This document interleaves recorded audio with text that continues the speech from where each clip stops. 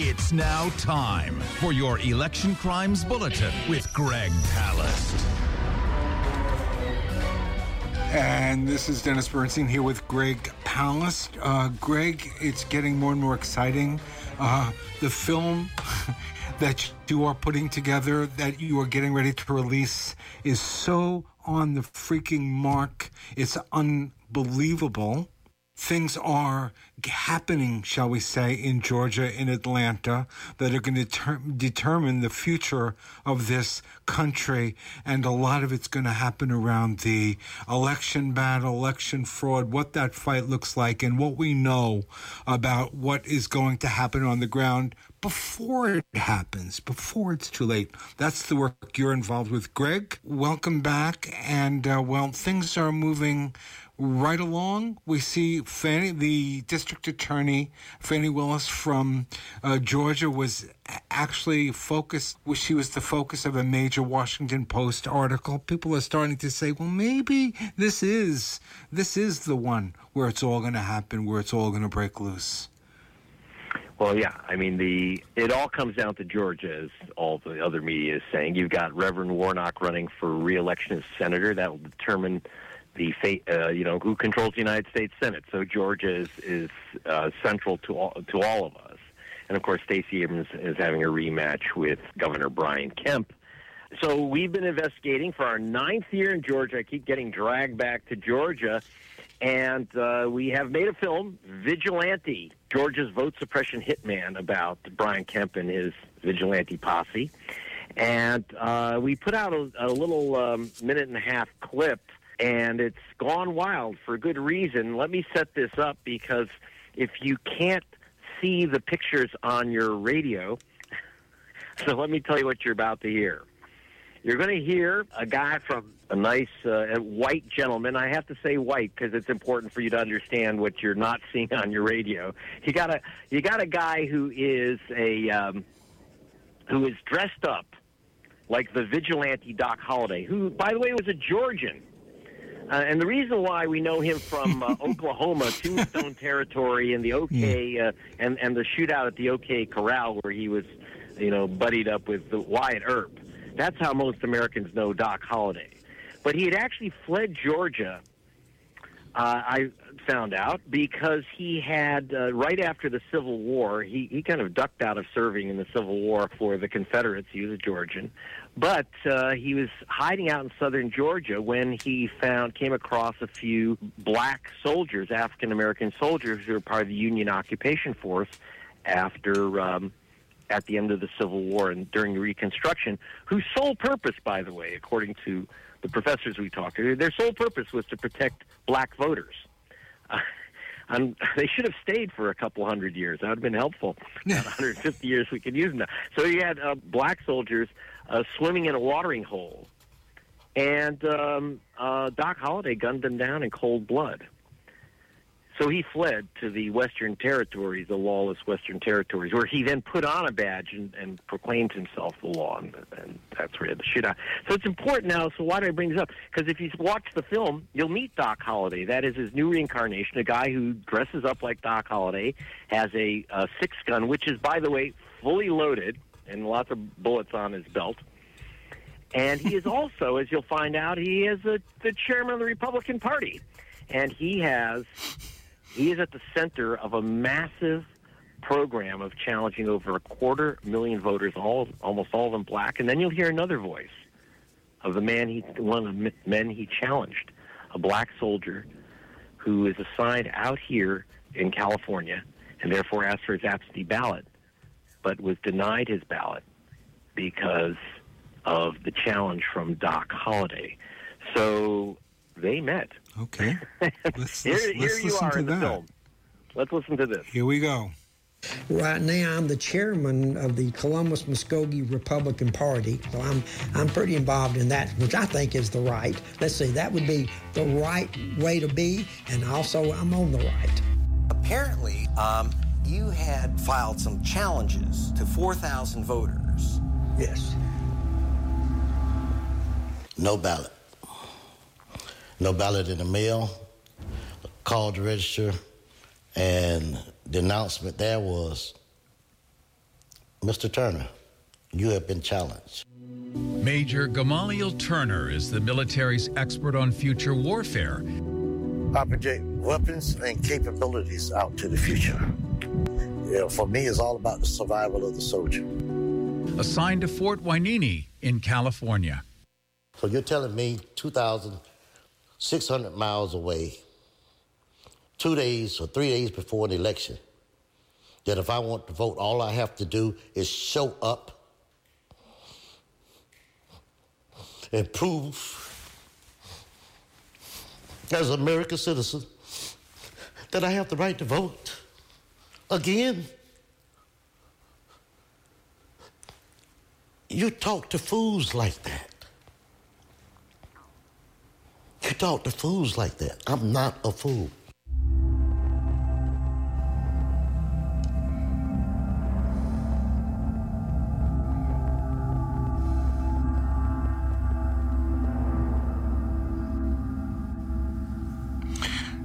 I mean, that's pretty powerful because tough guys don't usually cry. But this kind of wound, this removing the vote, particularly down south, where so much blood was spilled, fighting for the vote, Greg, this is of course what informs in the deepest way the film you're working on. Yeah, so you have this warrior. I mean, he's career military. We go out to him in California, and, he burst into tears because he said, I've been through this. And you have to understand, it's not just any warrior, and of course he's important to our defense, and he made that decision.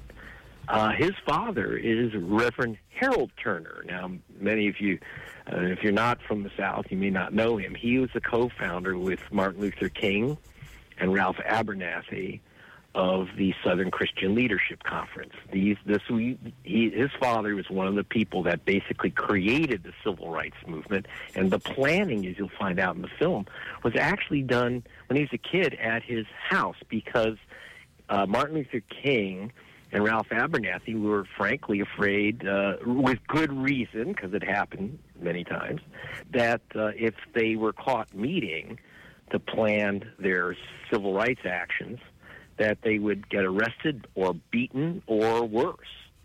And so they went through backyards to the Major's father's house, to Reverend Turner's house, where they could meet secretly and plan their actions. So this guy grew up at the center of the civil rights movement, even though he was very unhappy to have been drafted into the military during the war in Vietnam period.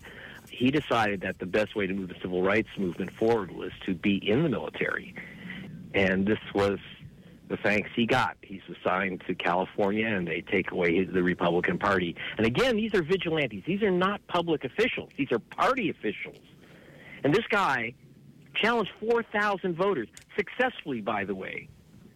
Now, except for Major Turner, he said, I have to fly 2,600 miles. Well, he did. He went to Georgia. He wasn't going to put up with this. But that's a heck of a poll tax, isn't it? So this is the type of thing that's going on now, right now, and there's no prosecution of this game, which there ought to be. This is, under the Ku Klux Klan Act of 1871, which says you cannot harass voters, especially when you're targeting voters of color. But now we move to, you mentioned, and you can't, split these things. It is a tight battleground. By the way, the polls are showing Herschel Walker 1 percentage point ahead of Senator Warnock. Stacey Abrams is in a statistical heat with Brian Kemp. And, I'll leave it to the voters to make the decision, but apparently Kemp is not. That's why he's launched this massive vigilante voter attack. At the same time, of course, you've got pressure from Donald Trump and his gang, and that's what Fani Willis, who is the prosecutor of Fulton County, which is Atlanta, is bringing. And today she kind of laid out her case in an interview with the Washington Post. It's unusual. She says her view is that she should be transparent about what she's doing. And there are 4 key things that she's looking at. First, false claims to the government. And that would really impact that. There's Rudy Giuliani, who gave testimony under oath to the Georgia legislature saying, I have absolute evidence of massive voter fraud in Georgia. And they, by the way, they sent the Georgia Bureau of Investigation. Georgia has its own like little FBI, and it has its own voting police, which is kind of scary. But they actually went out hoping to hunt down the proof for President Trump and Mr. Giuliani. And they traced it down, and the head of the Georgia Bureau of Investigation said, this is all nonsense. We're harassing these people. And he was actually felt bad. He said they're being accused of felony crimes, and just someone dropping off their family's ballots in a ballot box, and they were able to hunt down every one of these accusations and said they were all nonsense. So it wasn't like they not only couldn't Giuliani prove it, the Georgia Bureau spent time and money, months, to hunt down each claim, and it was baloney. The second possible felony charge, solicitation of election fraud. Now, this is Donald Trump's call to the Secretary of State Ravensburger, find me, 11,000 and some votes. In other words, put me one vote over Joe Biden. Was he soliciting voter fraud? That's going to be the hardest charge to prove, because there might be some issue of intent. Did Trump know what he's talking about? Trump can always make a case that I don't know what I'm ever talking about. It's a defense. Hey. The third charge that they're looking at, felony charges, are, and I think the most serious one, fake electors, where you had a bunch of 16 people said, we are the elected electors of Georgia. They were never on the ballot. They just proclaimed themselves electors. That could well be mail fraud, fraud upon Congress. And that gets us into the RICO. That gets us into the organized crime. That's organized crime. This. And she is an expert on RICO, which is really an interesting part of her presentation. Yes, I have to say that I think that she pushes those RICO statutes. She's just arrested 28 black rappers, saying that they're part of a criminal racketeering conspiracy. I kid you not. She's pretty tough. She is. One thing she isn't is partisan Democrat, or, hunting down white people and letting black people off the hook. She is just one tough cookie. She's fierce. And there's questions. She's tough, but she has the Georgia racketeering law on her side, which is really tough, much tougher than the federal law. And finally, there is also the voting machine issue, where Sidney Powell, a lawyer for Trump, somehow got herself her hands on, in Coffee County, some of the voting, the code and information and output from elections machines without authorization, hunting for those fraudulent votes. Well, they stole this, illegally obtained this stuff. That's hacking, and it's against the law. But despite their willingness to commit crimes to prove voter fraud, they got the material and there was no fraud. But I also want to mention a case that isn't being discussed, cases that aren't being discussed. On the other side, Brian Kemp, the governor, and both when he was Secretary of State and now he's taken control as governor, has been bringing felony charges against black elections workers. So, for example, we talk about Coffee County, where the voting machines were breached by Trump lawyer Sidney Powell and her gang. At the same time, Brian Kemp had charged the first black woman ever elected to the city council in Douglas, which is the seat of Coffee County.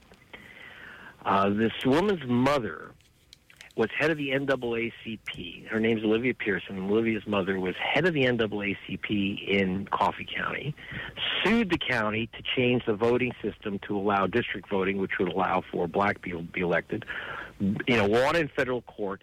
Her daughter spent years registering people and then won the seat, and was also helping people on election day. There are a lot of, this is rural Georgia. There are a lot of illiterate people and a lot of disabled people because of the lack of medical care.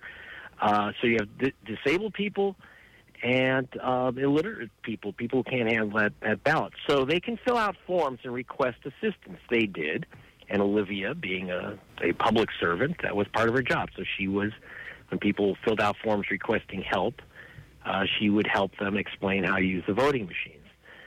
Well, they arrested her for felony interference in voting. And, of course, charges were thrown out, but she was facing 5 years in prison for a felony crime. Spent like 2 years having to fight these charges. And of course, the jury threw it right out. Bango. But 2 years where she was financially ruined, emotionally ruined. This is the terror. And then guess what? As soon as she was freed by the jury, like almost instantly, Kemp had her charged again. And of course, that was thrown out. But he wouldn't stop, and he was parading around the state. Look, I'm getting these evil people. They're all black, always, who are tampering with voting. And not only that, but I'll give you another one. Ready for this one? Right now, Nsé Ufot, who is she was head of the Canadian Bar Association. This is a big-time lawyer. She took over Stacey Abrams' organization, New Georgia Project, massively registering voters. Some of the young registrars that they sent out to register students and elderly people were handed in the registration forms a couple days late. You have like 10 days to hand in forms, and they took like 12, apparently. I mean, that's the grand accusation. It's a clerical issue, right? Do you know that they are now facing 10 years in prison each? And Nsé is facing 10 years in prison for supposedly handing in registration forms 2 days late. In California, any other state, that's called a clerical issue. I'm laughing, but these people are facing 10 years. I'm laughing. I know. Laughing to keep from crying. I mean, this is. Yeah. I mean, you're talking about Georgia now, but there are these kinds of struggles and these kinds of structures being created. This is where the battle for the future of this country lies, in these states, in this ability for local officials to really tie up the election, file as many complaints as they want, really screw up the works and take over in the process. And we've seen how fragile the system is. Trump certainly pointed that out. And it is really what's going on, what you're documenting now in Georgia, which is, of course, the front line, because all that's going on there is really a part of the future of elections in America, unless something dramatically changes. We're running out of time, Greg. Yeah. This is, of course, our weekly time we spend with Greg Palast on our Election Crimes Bulletin. And we're always grateful for the prescient, cutting-edge work that you do, Greg. And obviously, we're going to stay right on this. And we wish you the best of luck on the film. If people want to know more about the film, they can go to gregpalast.com and find out whatever they want. There's plenty of information there. Greg, we will talk to you next week. You got me, Dennis. Thank you. Bye.